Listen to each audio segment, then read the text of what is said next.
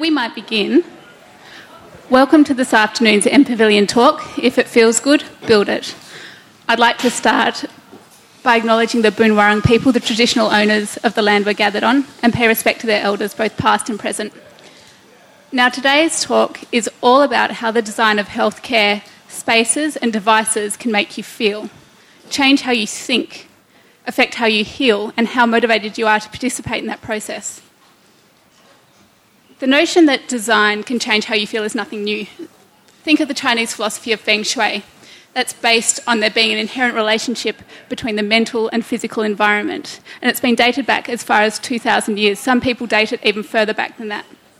I'll sit too, yes.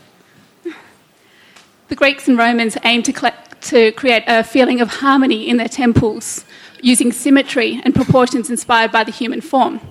But the notion that design can affect not just how you feel, but how you heal, is a lot more recent. In 1984, Roger Ulrich published his landmark paper, View Through a Window May Influence Healing from Surgery.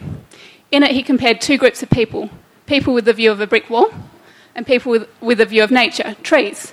He found that people with the view of trees not only recovered faster, but also required less pain relief and had more positive comments about their condition from the people looking after them. And so was born the concept of evidence-based design, the establishment of an irrefutable link between design and health.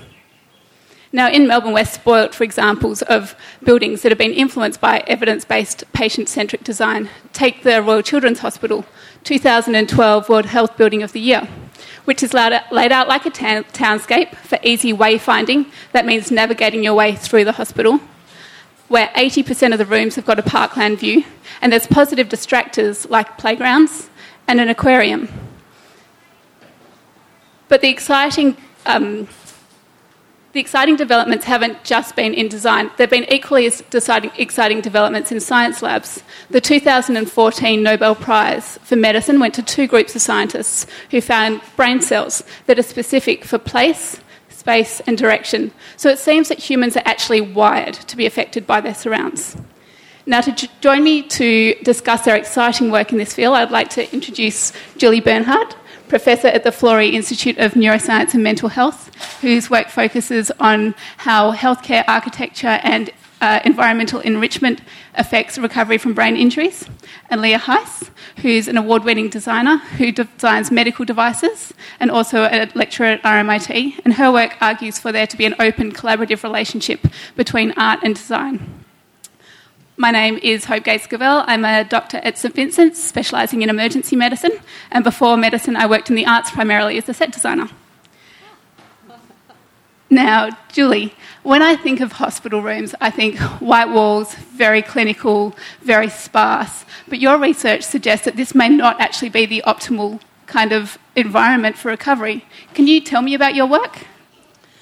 Yeah, so I would say that we're in the early phase of working up the right kind of research models to interrogate the questions.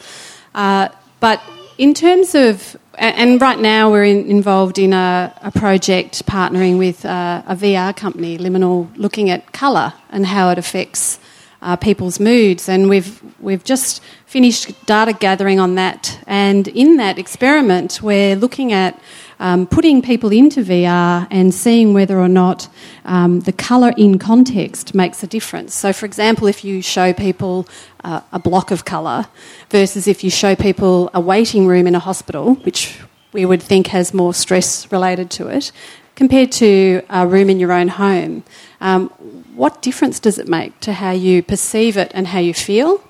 And these are sort of early experiments that will help with that colour issue.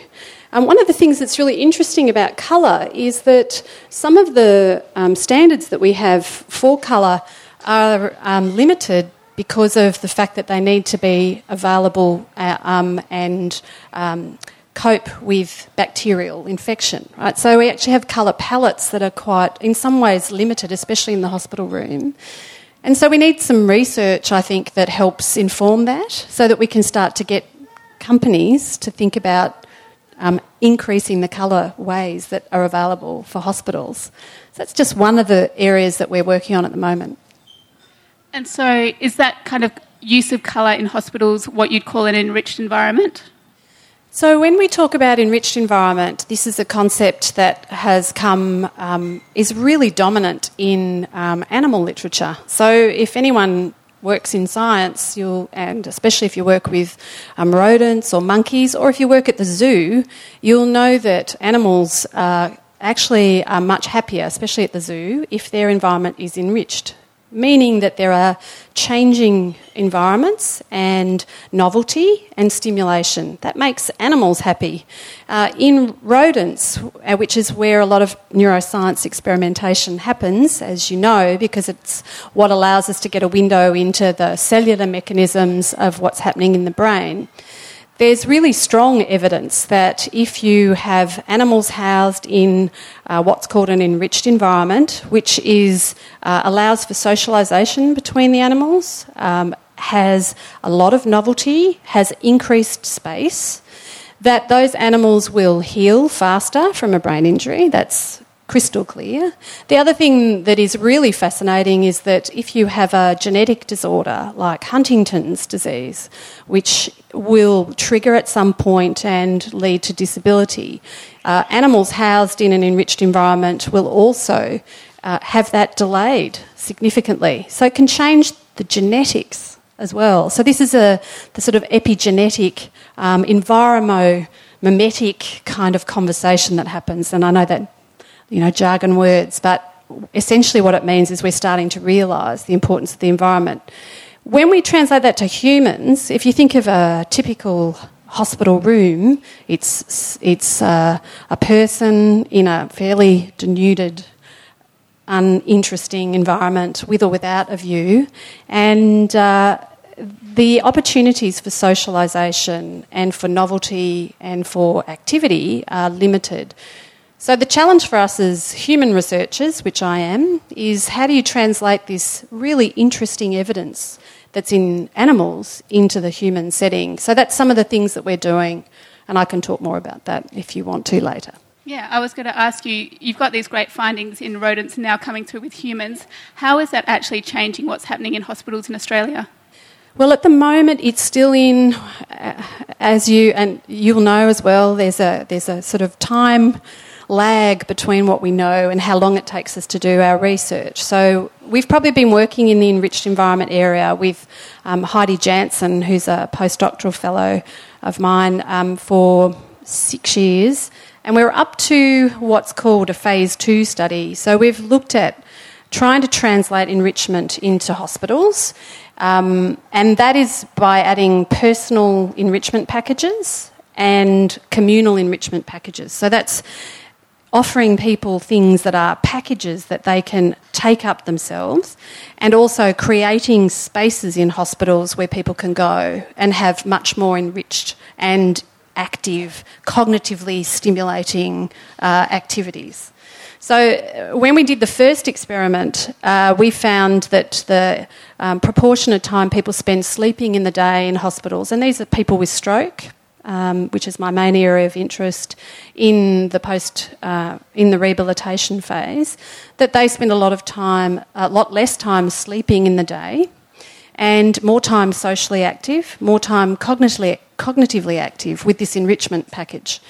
And that was really exciting, so that meant we went on. So now we're up to looking at the same kind of model in 4 different hospitals, 2 in New South Wales and 2 here in Victoria, and seeing if we can extend that. And also now that we've found these differences in what people do, we're now looking at whether it changes their actual outcome. So does it change how fast they recover? Does it change the extent to which they recover?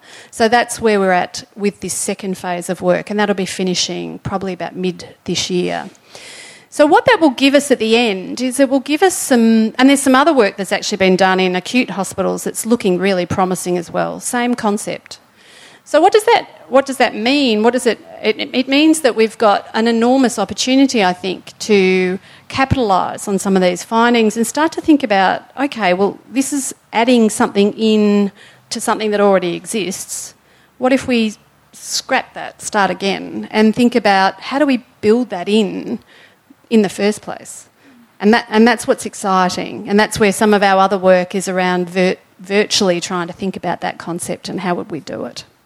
And have people working in hospitals expressed whether they prefer the more virtual kind of stimulation or the more tactile, you hold in your hands kind of stimulation? What's the uptake like? You mean in terms of how people are stimulated within the hospital? Yeah.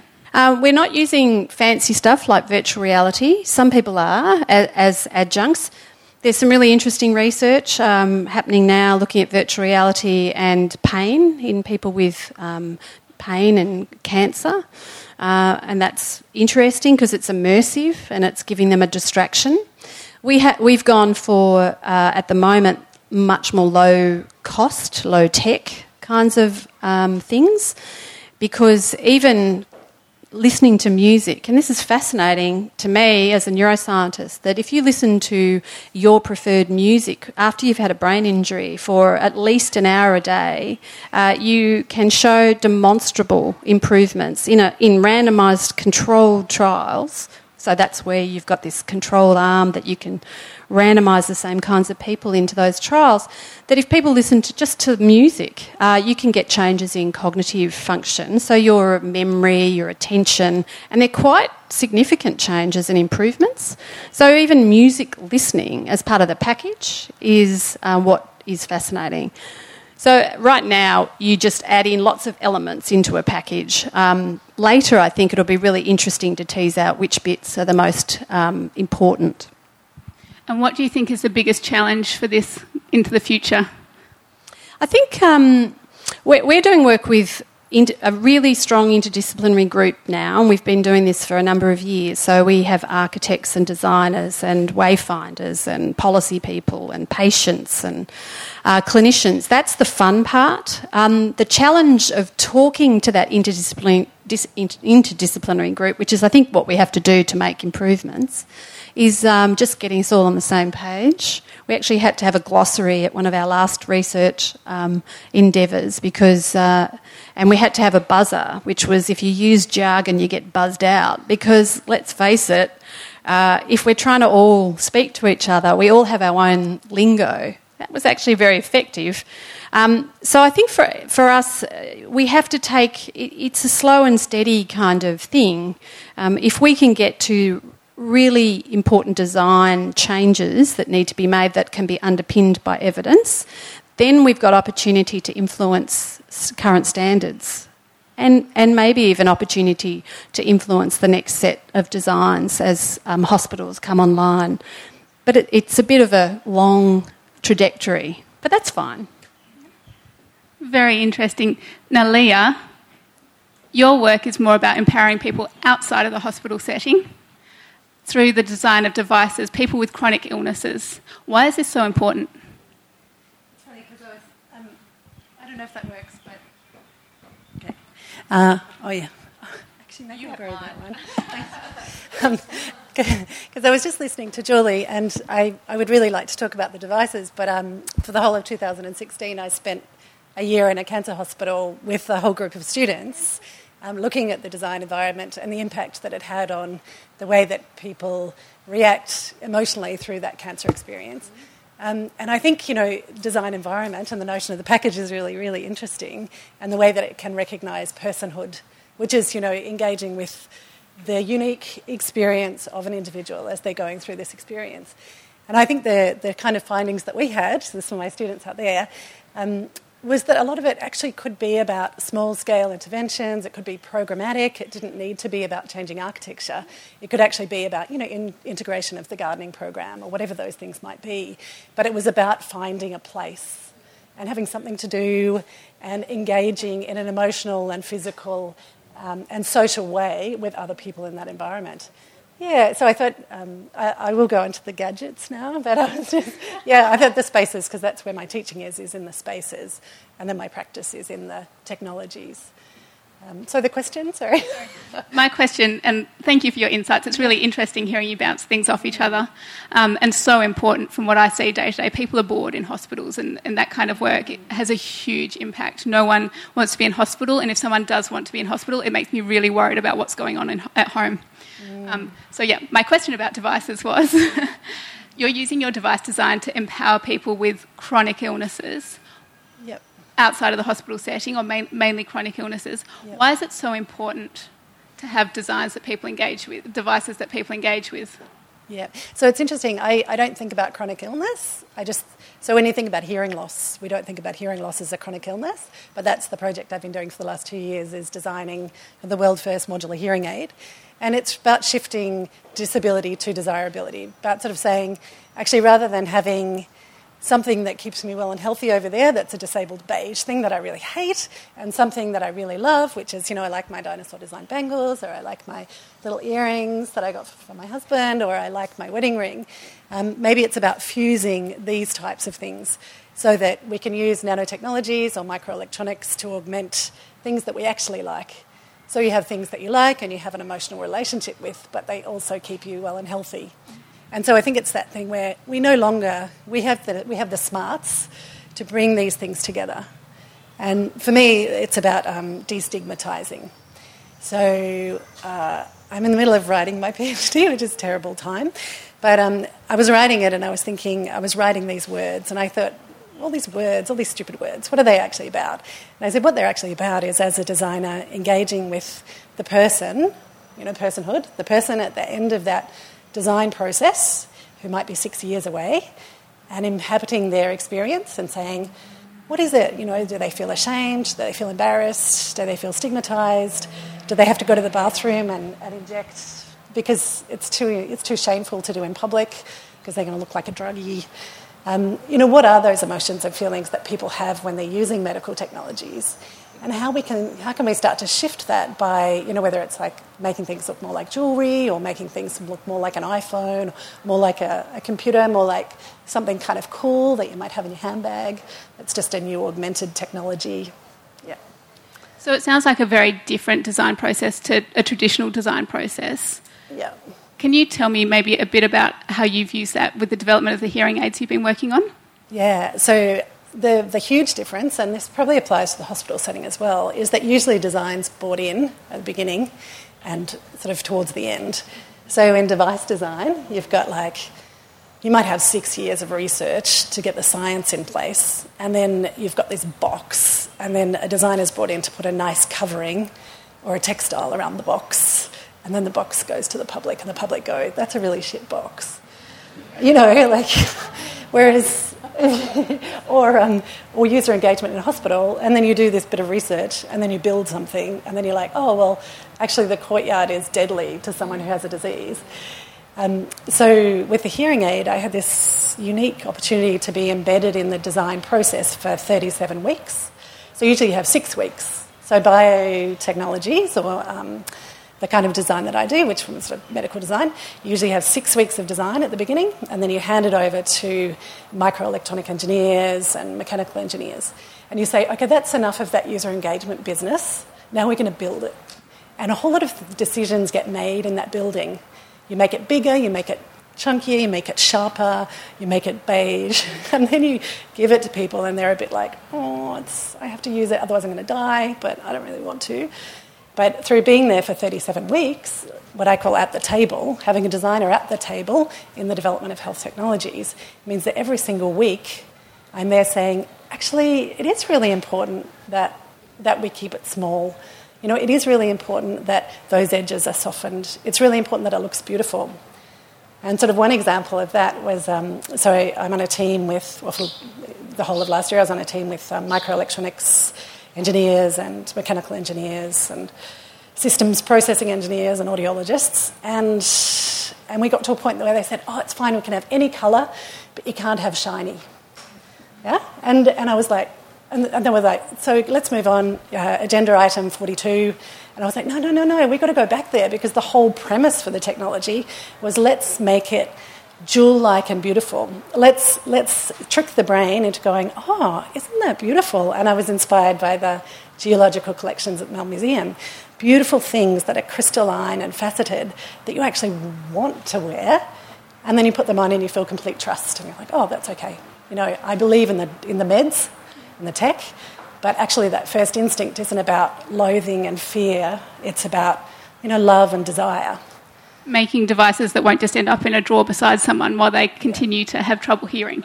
That's right. And as they're, if you don't use hearing aids early, then, there's correlations, and you're the doctor here and you're the doctor, but, all the research I've been reading is the correlation with Alzheimer's and dementia over the long term. So if you don't use it, you lose it. So starting to sort of mix that up and so that, the reason I brought that up was that the rest of the team were like, this isn't a biggie. But I'm like, that's a biggie, It doesn't seem like it to anyone else. But I'm here on behalf of all those people that aren't here at the table. And I say, as a human-centred designer, that it is a biggie. We need to think about how it feels and how it feels, how it looks, how heavy it is, like all those little things. And have people actually had the chance to try them out? Yeah, so they're being beta tested at the moment, which means they're out in the field, and we've got a whole range of people testing them and using them. And not all of the design is about beauty, like a lot of it is about functionality, and it's about kind of recognising, I don't know if anyone's ever tried to change a battery in a hearing aid, but it's really hard. Like as a fully functioning person with, reasonably sharp fingernails, we try and open it up and you drop it, and so it's a really difficult process. And actually to design an intuitive, modular, magnetic situation that just finds its battery is going to make a big difference. So people are testing all those things. And it'll launch in March 5th. Yep. Amazing. Yeah, if you know anyone that needs a hearing aid, it's really lovely. But this isn't sales. Are they waterproof? Yeah. So I'm being facetious. Oh, were you? Yeah, no, nano-coated. Seriously? Yeah. Wow. So I think you can waterproof things in a it's a nanometer coating over it. My dad would love that. He just keeps jumping in the water with his hearing aids. Deadly. I'm not sure about diving, or I'm not sure if we're talking splash. But even in the rain. Yeah. Anyway, can I ask a question of you? Yeah, the importance of, obviously you're there with your design framework, but also very much with the consumer in mind. What do you think, or what's been your experience of really good consumer engagement? So what do the models look like that allow you to get that information that you need as a designer, or have them at the table? So, often they're not there. Same with hospital design and other facilities. They're often just not there. So we continue to design things without the consumers at the table that we're trying to design them for. So what's worked for you, or what do you think is a good model? The other thing I find interesting in hospital consultation is that you have the well-behaved people there. Yeah, and that's what I found in the cancer hospital. So I said, well, who do you bring to the consultation process? And they, well, we've got this really nice guy who always agrees with everything, and this other well-behaved, mature gentleman who's got a good educational background. But what I found really useful is focus groups, and Shanti, who's there, I draw a lot from Sarah Pink's idea of the interview being a place-making experience, and where everything comes into it. It's not just this person is in a void and a vacuum and I will extract information from them and put them into my design process. It's actually, you're a person, you're here and you're sharing with me, and the more props we have around, the better. And so I ran 5 user engagement sessions for the hearing aid, and 2 in aged care for the Smart Heart, which is a cardiac Holter monitor necklace. And actually going and being there, and my husband laughs because I keep explaining that it's the biscuits and the coffee and the cake, and like it's everything that makes this situation so that people feel comfortable and that they will share their insights, because you're not wanting the tidy insights, you're wanting the ones that are, where the tears come to the eyes and they say, I just can't do this. I tried to change it in the cinema and I lost the battery and then I missed the rest of the film. Or the elderly person that says, actually, it's too hard, so I'm just going to not change the battery. I don't change the battery, and I wait till my son comes on Monday. And so from Friday to Monday, I have no sound, no interaction, no conversation.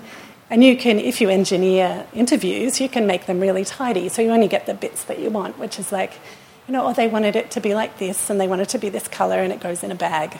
But actually, I'm all about empathy, but actually being there and sharing my fallibility, like this is hard, it's complex, it's tricky, it's my experience, and setting up a situation and a scene where people can bring their experiences and use whatever those props might be to share that. And then, I mean, those 5 interviews turned into 237 pages of transcripts. And so, PhD. No, well, yeah. Part of your PhD. But that's just transcripts. So, so then the complexity with that is like, what you know about that, like, how do you crunch that? And the way that I do that is I take portraits of people and at different moments when they're sharing information, and then I pull out their quotes of really important bits and I overlay them, and I just try and create disfluency and all that data so it becomes a little bit stickier, so I can actually use. But it's a continual challenge. Yeah. I agree. So for both of you, it sounds like design and the environment, the design of the environment can have huge impact on people with an illness, whether it's long-term or a short-term illness. But I guess one of the challenges for healthcare designers is that they've got other populations of people that they have to consider.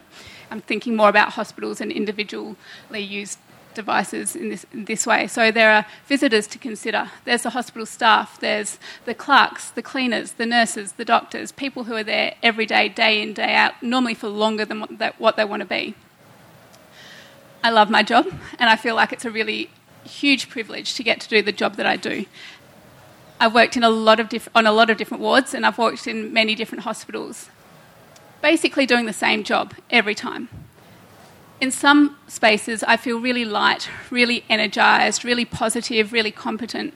And I do exactly the same job with exactly the same skill set in another hospital and feel almost depressed and flustered and just can't wait for the day to end.